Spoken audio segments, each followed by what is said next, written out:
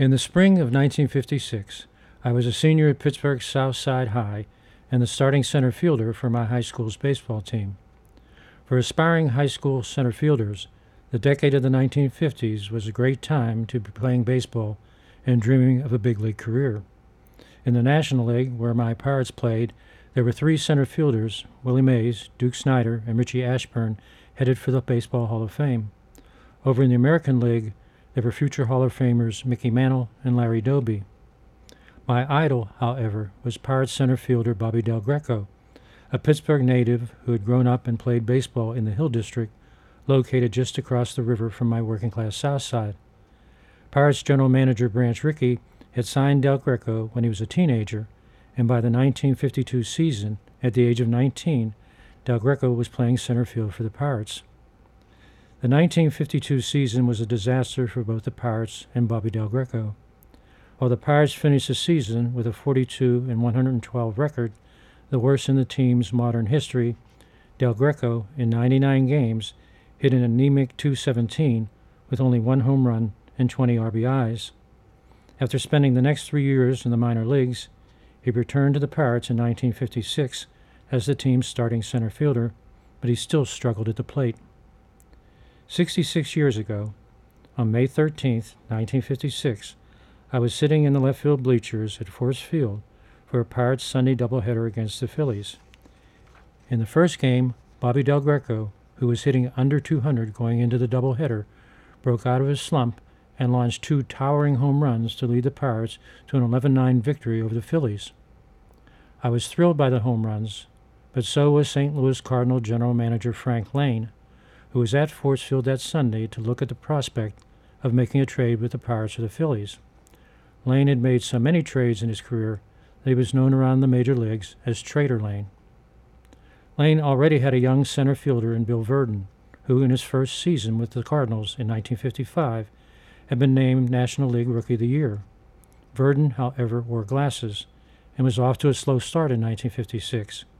Fearing that Virdon's eyesight was failing, Lane offered Virdon to the Pirates for Del Greco, an offer that Joe L. Brown, who had replaced Rickey as general manager, quickly accepted.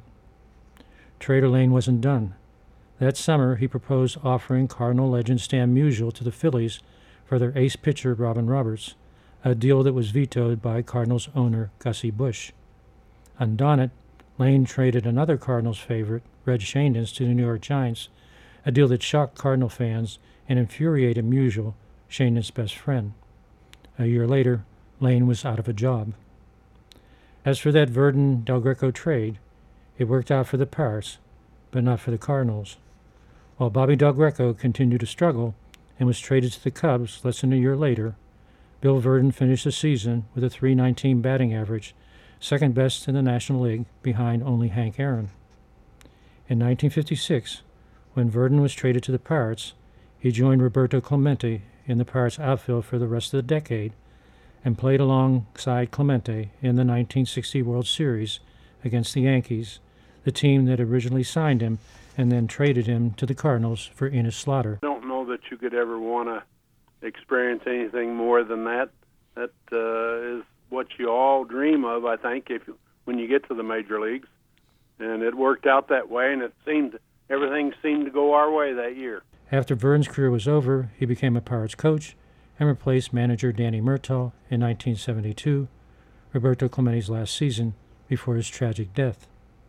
Virdon also managed the Yankees and the Astros in his career and twice won the Manager of the Year award. After his managing days were over, he often left his home in Springfield, Missouri, to help the Pirates as a special coach during spring training. Mr. Virdon was shagging fly balls into his 80s. That should be all I need to tell you about who he is and his passion for the game. Last fall, Bill Virdon passed away at the age of 90. Pirates chairman Bob Nutting released a statement saying in part, quote, Bill Virdon was a man who took such great pride in being a member of the Pittsburgh Pirates family. Going on to say, every fan who followed the 1960 team will remember the instrumental role he played in the Pirates winning the World Series. Though I never made it beyond sandlot baseball, it was watching Virdon play center field for the Pirates that inspired me into believing that I too could be center field.